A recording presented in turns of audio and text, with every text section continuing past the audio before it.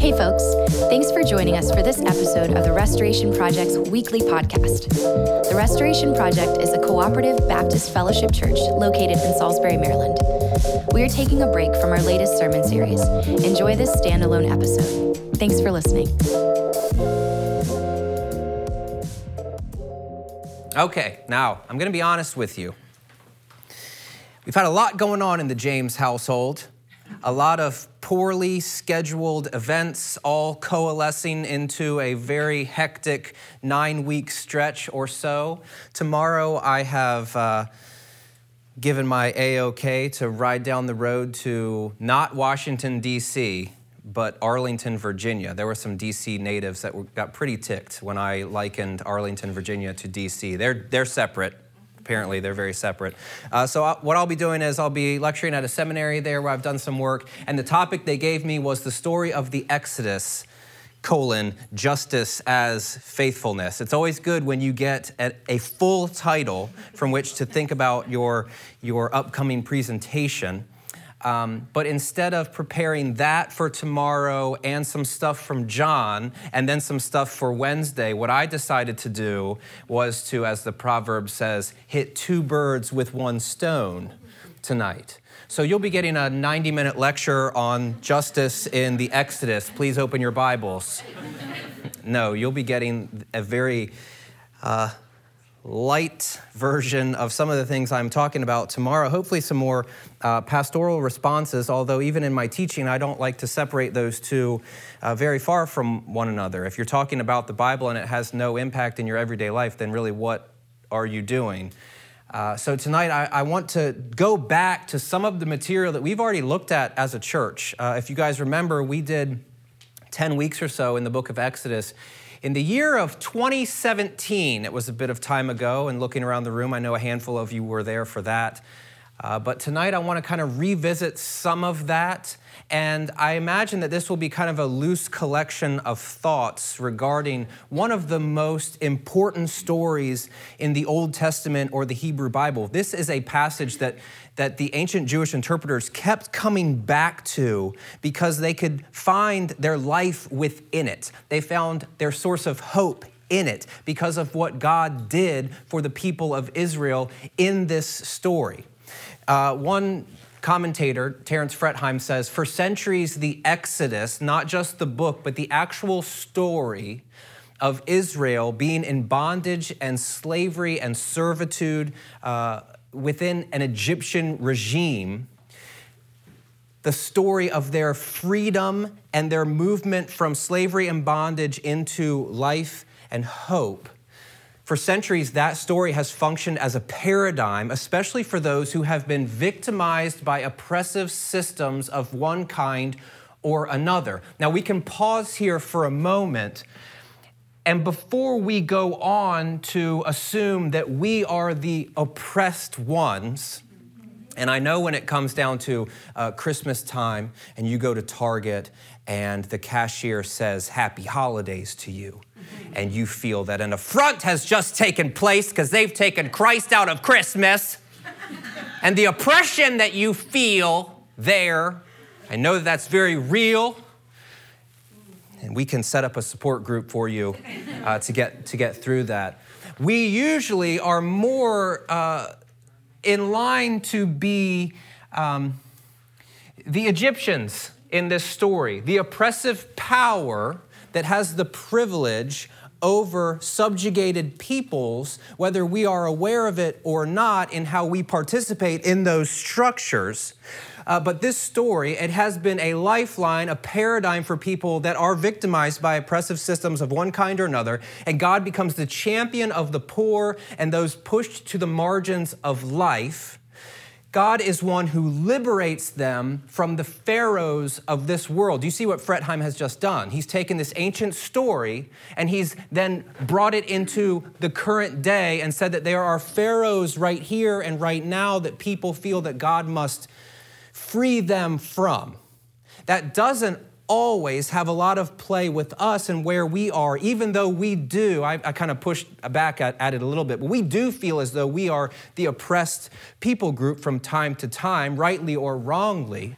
But here, what this story is about is saying that God is the champion of the poor and the marginalized. And we can learn something about God and God's character in this story as it plays out. And as I've thought about this text and this story of Israel within Egypt and suffering and servitude and bondage and being released from that, we see justice as the faithfulness of God, the primary actor in this story, who goes about the work of freeing the people. In fact, God is at great pains, or the editor and the author of the book of Exodus is at great pains to make it clear that God is the one that's doing the work here. And we see that justice is the faithfulness of God and how that takes place in the story. And after the Exodus takes place, justice becomes the faithful remembrance of God's activity. All throughout the Old Testament and the Hebrew Bible, the Exodus story is held on to the people as that lifeline, as that thing that you look back to and say, like you did then, God, do it again now. The history of the Israelite people in the Old Testament is not just one time of slavery and servitude. It happens again and it happens again, and they have these other oppressive powers that destroy them or take over, and they look back to this climactic moment in their history and say, remember how you freed us then, free us now. And there's this bit where we have the faithful remembrance, the storytelling of God's people, where they can look back and say, this happened back then, and we're calling it to happen again here and now. And then there's also this bit where it's justice as the faithfulness of God's people. These are the three prongs of this story, at least as it seems to me. God is the primary actor that's doing the work, that's freeing the people. The people then begin to remember this activity as the paradigm of God's redemptive work. But God also uses people in the midst of that story to be agents of justice and change within the moment. Now, if you've been listening to me over the last few months, I don't know how long it's been, but I've been camping out here, calling us to task to be the people to do the work, saying things like, we can be the hands and feet of Jesus in the world as we see people who are oppressed, the people who are marginalized, the people who are pushed off to the brink, and we can be agents of redemption and reconciliation for them in whatever way God allows us to play that role. In whatever way our sphere of influence allows us to stand up, to stick our neck out for our brother and sister, and to be someone who cares about fulfilling this call to live out God's justice in the world. And I'm going to do that tonight again. I mean, why mess with a good thing? You know what I'm saying? We're going to keep talking about this, but I don't want to do it in a way that is guilt-inducing, and I also don't want to do a disjustice to God as the primary actor in this story. So I want to take these 3 points and just kind of walk us through. I don't imagine that we're going to have spend a lot of time in this tonight, so think of this as more a reflection for us to leave and hopefully be inspired by. But in this story, we have God as the primary actor who is leading the people to liberation and freedom. In Exodus chapter 2, this is probably one of my favorite texts in the Old Testament because it embodies who God is. We have this moment where the Hebrew people are being oppressed. They are having their tasks just overburdened upon them. And then in chapter 2, verse 23, it says, and it happened when a long time had passed that the king of Egypt died, and the Israelites groaned from the bondage and cried out. Note, it doesn't say that they cried out to God. There's been an amount of time that has lapsed here between Israel going to Egypt, which they originally did in order to have relief from famine. And they're in a situation where the leadership knows one of their own, knows Joseph, knows part of the Israelite people, and things were going well with them. But then that leader dies, and a new leader rises up who doesn't know Joseph, the text says, and things get bad for the Israelite people. And we don't know how this faith commitment of Israel is held in those in-between years leading up until this moment. And the only thing the text says is that they cry out because of the bondage that is happening to them. Now, it goes on to say that their plea from bondage went up from God. This is Robert Alter's translation here. In other words, God is hearing this cry, hearing this plea, hearing this groan without any sort of understanding of what those words may or may not have entailed. And God hears their moaning, and God remembers his covenant with Abraham and with Isaac and with Jacob, all the promises to these people where God says, I will be with you. I will take you into a land that is flowing with milk and honey. You will be my people and I will be your God. God hears their moaning, hears their cry, hears their plea. He remembers the covenant, and God saw the Israelites and God knew. This is a great translation of the Hebrew. It just says that God saw the people of Israel, the sons of Israel, literally, which just means the people, and God knew. What is it that you think God knew in this text? Let's hear from you. What is it that God is knowing? Their suffering. Anybody want to add to that, take away from it? Okay, we're all on board there. Lack of freedom, bondage, being overworked perhaps. He might also know, because he's remembering the covenant, he knows the promises that he once had for these people. What's important, according to Walter Brueggemann, for our purposes, is that Yahweh is the subject of all of these verbs. He's hearing, he's remembering, he's seeing, and he's knowing what must take place in order for these people to experience everything that they need for God's promises to hold true. These verbs happen throughout the book of Exodus, where the Lord brings out the people, he delivers the people, he redeems the people, he saves the people, he ransoms the people, he brings up the people. God is the primary actor in this story to bring about the redemption of his people that have felt the silence over time where God is not with them. God is not delivering them. God is not taking them out of slavery and servitude. There's been this moment of silence that perhaps you might be able to have some sort of connection with, where you feel this silence. Now, as I preached this passage before, I would encourage you that God does hear, that God does remember, that God does see, and that God does know. But there's moments when it feels like God is checked out and gone. And in the book of Exodus, it's not until late in chapter 2 when things begin to turn for God's people. The Exodus then, it becomes this paradigm of God's activity. It becomes the thing that God can do if we call God to do it, for God to step in, to intervene, to bring about redemption and reconciliation and hope in moments where we feel hopeless. We have this one branch of thought within Exodus where God becomes the one who is tired of not doing and steps into the story to redeem his people.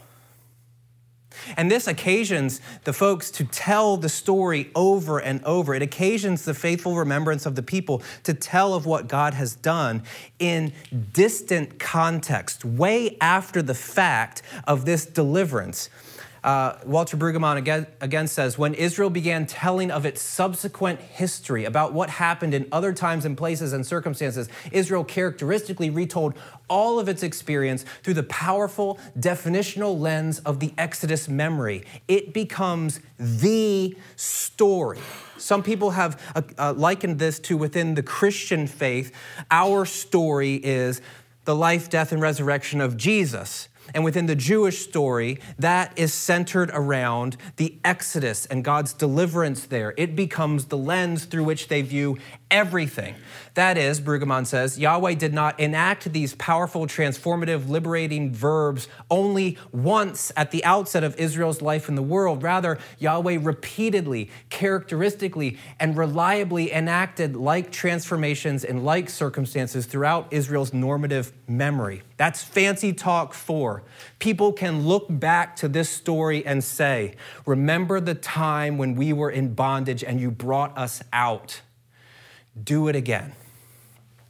The God of the Exodus, in their mindset, becomes the God of the exoduses, something that happens over and over to some degree, perhaps to a smaller degree for individuals and for communities, where the God of the Exodus begins to mount smaller exoduses in the lives of his people regarding whatever it is that they feel that is oppressing them in that moment.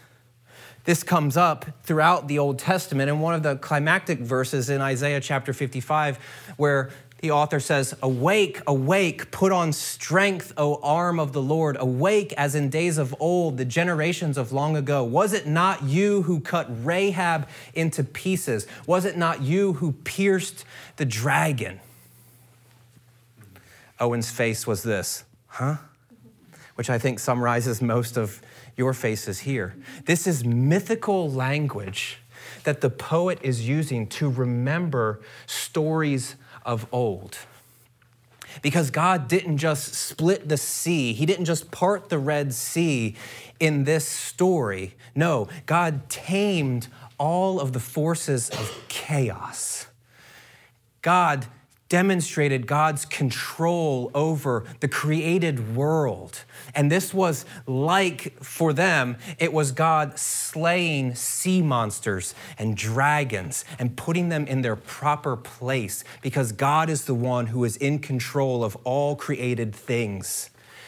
And the author in Isaiah is saying, was it not you who did these things? Was it not you who dried up the sea, the waters of the great deep? That term there is the Tehom. Say Tehom. It's got creation overtones because in the beginning, God was hovering over the Tehom, and God was placing it in its proper place and saying, chaos, you have nothing on me. For an ancient reader, this was like, whoa! Because they were so intensely afraid of the Tehom, the deep, these mythical sea creatures and sea monsters. Those were the things that brought on fear. But God has demonstrated God's control over this. Was it not you who dried up the sea, the waters of the great deep? Was it not you who made the depths of the sea a way for the redeemed to cross over? So the ransom of the Lord shall return and come to Zion with singing. Everlasting joy shall be upon their heads. They shall obtain joy and gladness, and sorrow and sighing shall flee away. Was it not you? This is in a context that if you take these stories for what they are, nobody knows when the Exodus happened. Some people say 1400-ish, some people say 1200-ish. Both of those dates have some problems. There's a lot of problems with a lack of archaeological evidence. There's a lot of problems with no extra biblical text to affirm that these things actually happened in history. There's lots of stuff going on, but let's just say that it took place around 1200 BC, okay? Nod your head. Second Isaiah, in Isaiah chapter 51, is happening around 550-ish. This is after Judah has been destroyed by Babylon. And they find themselves in this moment where God seems silent, and they say, remember what you did back then for your people, for us, for Israel. Don't leave us alone. Deliver us, bring us into freedom again. They're taking this story that is meaningful in the ancient past, and then they're applying it right here and right now for them in their moment. Was it not you? And if it was, do it again. Do that work for this people again, here and now. Now the Exodus, this story, this idea of it having multiple fulfillments over and over, the God of the Exodus becomes the God of the Exoduses. It's shown itself in theological literature. It shows itself in this one move towards what is called liberation theology, where people not like us actually are living in oppression, systematic and governmental and political oppression amongst dictators. They have zero say in what is going on, and they look back to the story of the Exodus and say, that is describing us. We are Israel in servitude and subjugation to the Egyptian authorities and political powers, and we, like them in the past, need God to show up and do something great here and now. And in liberation theology, they began to take the story of the Exodus and begin to apply it over and over. This is James Cone. James Cone is probably the preeminent Black theologian of the 20th into 21st century. He's written some really challenging and convicting works. Probably his most formative is Black Theology of Liberation. One of his more current works, The Cross and the Lynching Tree. We actually did a group study on that maybe a year and a half or so ago. It will kick your butt, because of the lens through which he is reading as someone who is oppressed within our cultural context, taking the lens of the Exodus and applying it in his moment to say things like Christian theology is a theology of liberation. Pause there, because I'm looking around the room and I imagine most of you had similar experiences to me growing up. When I went to Sunday school, we didn't talk about Christian theology and Jesus being liberating. We talked about, you are a dirty, disgusting sinner, and if you don't pray this prayer, you're going to burn in hell for all of eternity. Can somebody affirm that reading of the scripture here? We didn't talk about the cosmic scope of what Jesus was doing. We talked about the individual scope of what Jesus was doing so that you don't go to hell. Because our context was very different. The context with which Miss Pat came to bring me the gospel as a child was very different, because Miss Pat was not underneath of the subjugating oppressive powers that be feeling the systemic weight of oppression. Therefore, liberation was not important for Miss Pat, nor was it important for me, because I was the son of a pig farmer in Laurel, Delaware, who did okay. We just needed to make sure that I wasn't looking at porn and touching people inappropriately, okay? That's what that is about, and probably not as a 5-year-old, but they're laying the groundwork for that so that when you're 13, they can take you aside and say, listen, this is what Christianity is really all about. Don't touch that, don't look at that, don't do that. That's not liberation. We'll leave the human sexuality piece off to the side for a moment, but we're not talking about Christian theology as liberating, because that's not our context most of the time. But for James Cone, who's writing this work a year after Martin Luther King Jr. was assassinated, this is a context that is much different for him. So he says Christian theology is a theology of liberation. There can be no Christian theology that is not identified unreservedly with those who are humiliated and abused. In fact, theology ceases to be a theology of the gospel when it fails to arise out of the community of the oppressed. We weren't a community of the oppressed at that time, so we failed to see the importance of this. We understood and we knew the story of the Exodus because it was a cool story. And we saw the good things that God did, but we didn't make the tie from God delivering his people to justice and liberation. We made the tie of God's really powerful, and that's neat. And it didn't get much farther than that. Now, I don't want to sit here and bust on Miss Pat and bust on my upbringing and bust on most of your upbringing either. This is the moment, though, when you get to see that it's larger than what we may have been given at one point in our Christian faith journey. And hopefully that adds texture and that adds importance. If you just sit with this, like Lent is all about fasting, right? It's about putting some things aside and picking some things up. And if you just sit with this line for a week or so, theology ceases to be a theology of the gospel when it fails to arise out of the community of the oppressed. He continues, by delivering Israel from Egyptian bondage and inaugurating the covenant, beginning the covenant on the basis of that historical event. He's rooting things in this Exodus moment. Because that's happening, God is revealed as the God of the oppressed. God is involved in their history, the history of the people of Israel, and God is liberating them from human bondage. There is context to who God is that many of us might miss because it's not part of our story or our necessity as we approach the Bible. I can't stress this to you enough that whatever it is that you bring with you to the reading of the text, it will color how you read the text.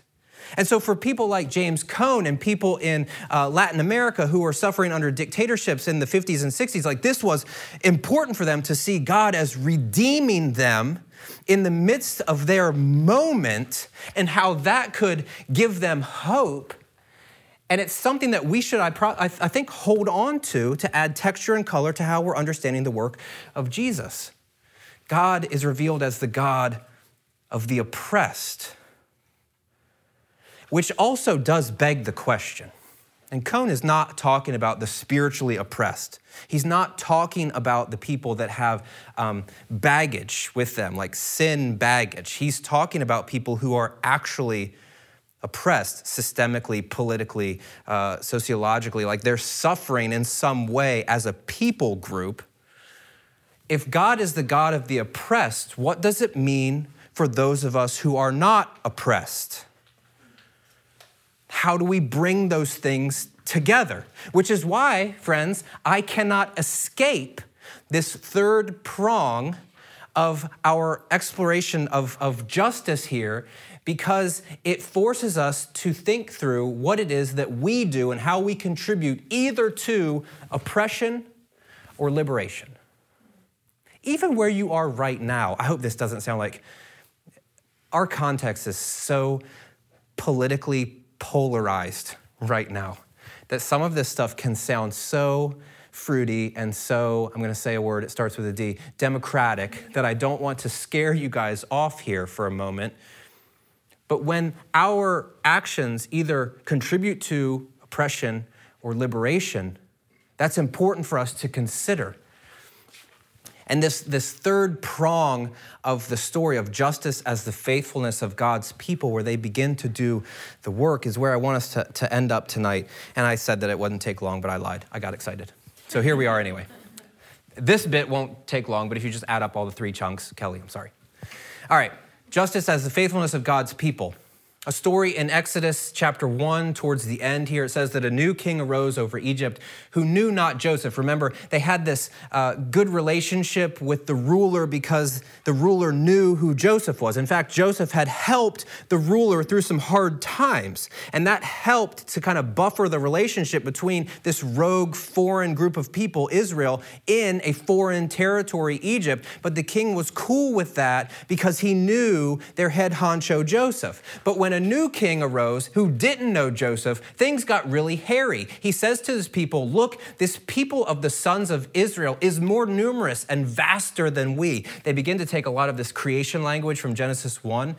Come, let us be shrewd with them, lest they multiply.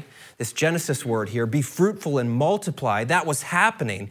And the Egyptians did not want that to happen. Come, let us be shrewd with them, lest they multiply. And then should war occur, they will actually join our enemies and fight against us and go up from the land. This is a problem. There's a lot of Israelites on our turf, and we must eradicate them so that they don't become our enemies and overthrow us. Most of you know where this story is going. There's a couple of ways in which the ruler attempted to alleviate this problem. They set over them forced labor foremen so as to abuse them with their burdens, and they built store cities for Pharaoh, Pithom and Ramses. Nobody knows where these are. And as they abused them, so they did multiply, and so did they spread, and they came to loathe the Israelites. When all you have to do during the day is work, then the only thing that you can find to bring yourself any sort of pleasure in the evening is to make babies. And that seems to be what was happening. That was just attempts at humor, throwing them out there. Thank you. They're still taking on the forced labor and the burdens of the people. They're still making babies. They're still multiplying. It's not happening. And the Egyptians put the Israelites to work at crushing labor. They're putting even more on them. And they made their lives bitter with hard work, with mortar and bricks and every work in the field, all their crushing work that they performed. And the king of Egypt said to the Hebrew midwives, this is important, and this is where I want to hang out for the next few minutes, one of whom was named Shiphrah and the other was named Puah. This is weird. Who doesn't have a name in this passage? Let me put it this way. What is the king of Egypt's name? We don't know. Some people like to do like their historical work and try to assume who it might be, especially if the store cities of Pithom and Ramses are being built, then perhaps it's this person. But in the story, the king is unnamed, which is weird. And for an ancient reader, you want to wave your hand and throw a flag. But we've got two Hebrew midwives that are named in the Bible, which is pretty patriarchal. This is strange. Shiphrah and Puah. And he said, when you deliver the Hebrew women and look on the birth stool, I talked to Sarah Morrow today, who is our resident midwife extraordinaire. Biblical scholars don't know what this birth stool is. Literally, the term is a double stone. So she said, in the ancient world and in times past, and even still now, kneeling was a preferable birthing position. Would you like me to demonstrate? Absolutely. We're getting in the phantom chair here. And the birthing stones, of which there are two, she said, could provide grip for the feet of the women. And she said, think of it like a squatty potty. So the birthing stone, the birthing stool where they were delivering, says when you deliver the Hebrew women and look on the birth stool, another weird part of this here is you've got two Hebrew midwives who are in charge of all the births of all of these people, which according to the text number 2.5 million. It's just things that make you go, you know, as CNC Music Factory once taught us so well. When you deliver the Hebrew women and look on the birth stool, if it's a boy, you shall put him to death, and if it's a girl, she may live. And the midwives feared God and did not do as the king of Egypt had spoken to them. Now, we import a lot in this word God. We don't know, I want to push this a little bit, we don't know which God, whose God, where God, because there's not a whole lot of stuff happening here, but there's something going on where they're fearing God, and they did not do as the king of Egypt had spoken to them, and they let the children live. As we keep going, this is going to be even more thrilling as to how and why they choose to do this. And the king of Egypt called the midwives and said to them, why did you do this thing and let the children live? We don't know how he found out other than the fact that maybe there were some boys being born. And the midwives said to Pharaoh, for not like the Egyptian women are the Hebrew women, for they are hardy. It's a strange term, probably not one that most women would think that's an apt description and a favorable description.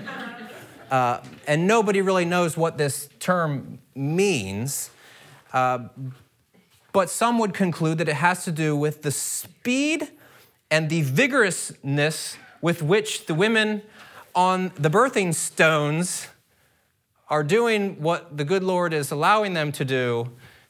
And before the midwife comes to them, they give birth without them knowing, which is clearly a lie. And look what God does in response to the action and the lie. God made it go well with the midwives, and the people multiplied and became very vast. And inasmuch as the midwives feared God, he made households for them. Some people would say that the midwives may not have had their own households, but now they are being blessed with their own households, with giving birth and allowing them to have these ties. This might take 30 seconds. In the ancient world, a single woman was vulnerable. Children was not just a blessing, it was a lifeline. And to have these midwives being able to root themselves within a family was important for their longevity and for their security in the future. He made households for them, and Pharaoh charged his whole people, saying, every boy that is born you shall fling into the Nile, and every girl you shall let live. The word of God for the people of God. There's some stuff that I mixed in there. What this story is, we've got a couple of ladies who are professionals with what they're doing. Some of these discussions as to what a midwife can do and does do in the ancient world, it's really cool. They weren't just people that showed up. They were people that were knowledgeable. Some people also put them in the world of magic as well, because in the ancient world, there's a lot of things that we don't know and things where they're rooting this in the way that they can comfort the people and the way that they can have potentially incantations and prayers for the people. But either way, these are professional women saying no to the empire who is demanding something from them. What's even more is, according to Carol Myers, Moses may be the first major Israelite figure in the book of Exodus, but the first individual Israelites mentioned are two women. These are the first people with names in the entire book, Shiphrah and Puah. Two female members of an outcast group. They are conferred the dignity of names in contrast to the nameless, powerful king. Now, where does this bit about the outcast group come from? In a verse in the later parts of chapter 1, it says, and the king of Egypt said to the Hebrew midwives. When we read that as an ethnic description. We read that as a description of a people group, Hebrews, Israelites. But in the ancient world, most scholars would say that this word here, ivri, it means more of a social group. It's not just the ethnicity of the people. In fact, Walter Brueggemann says this term with its cognates known all over the ancient Near East, it refers to any group of marginal people who have no social standing, they own no land, and who endlessly disrupt ordered society. They are low-class folks who are feared, excluded, and despised, and these are the people that are saying no to the empire. The people who have no standing. These are not the people who are running for office, so to speak. These are not the people who go to the balls and the fundraisers, so to speak. These are not the people on the upper crust of society. So we have just a couple of these professional women with no political or social power whatsoever saying no to the empire. With their life on the line, they are enacting justice and advocating for the marginalized at the risk of their own safety and security. Why? Because it's right. Why? Because midwives don't kill babies. Why? Because women look after women. Why? Because these people who maybe didn't have families wanted families to prosper within this people group with no political and social power. The lowest of the low, looking out for the lowest of the low and saying no to the king of the land. And these are the first two named people in the book of Exodus. And these are women in the ancient world. The first of 12 women, actually, within the earlier chapters of Exodus, where the whole story, it takes its roots from. Which leads me to this. Now, we got our three prongs, remember? You got God, who's the main actor in the story. God's doing the work. God is delivering the people. If you look at the plagues, it's God versus Pharaoh. If you've got, look at the Red Sea crossing, it's God doing all of the work. All Israel has to do is to be silent, to shut up, more or less, and watch God demonstrate God's own power. And you've got the people telling the stories about that, but laced within this massive story of freedom and liberation, You've got two lowly midwives who stand up for what is right at the risk of their lives, and the question is begged, what about us?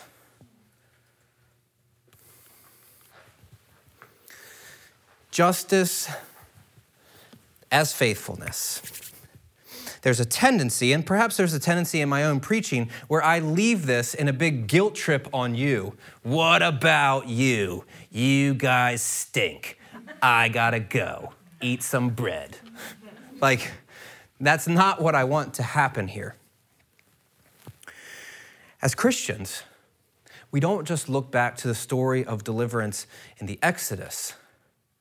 We also see another social outcast who stuck his neck out for other social outcasts to bring them into the family of God when nobody expected them to be included. Somewhere along the way, maybe because we have fancy clothes from J. Crew, we decided that we deserve to be here. But the gospel says that we are surprise participants at the table. I don't mean that I don't mean to give us the image that we are unworthy and that we are only known by our sin and our faults. I don't mean to get that. I mean, in the story of the Bible, where Jesus came to redeem the covenant people of God, we weren't written into that story yet. But Jesus, like the midwives, says no to the empire and pulls up a chair for people who don't belong, and we get to sit down at this meal that is saturated in grace and love and forgiveness. And hopefully that inspires us to become people who look for those on the margins and the outskirts and pull up a chair for them too.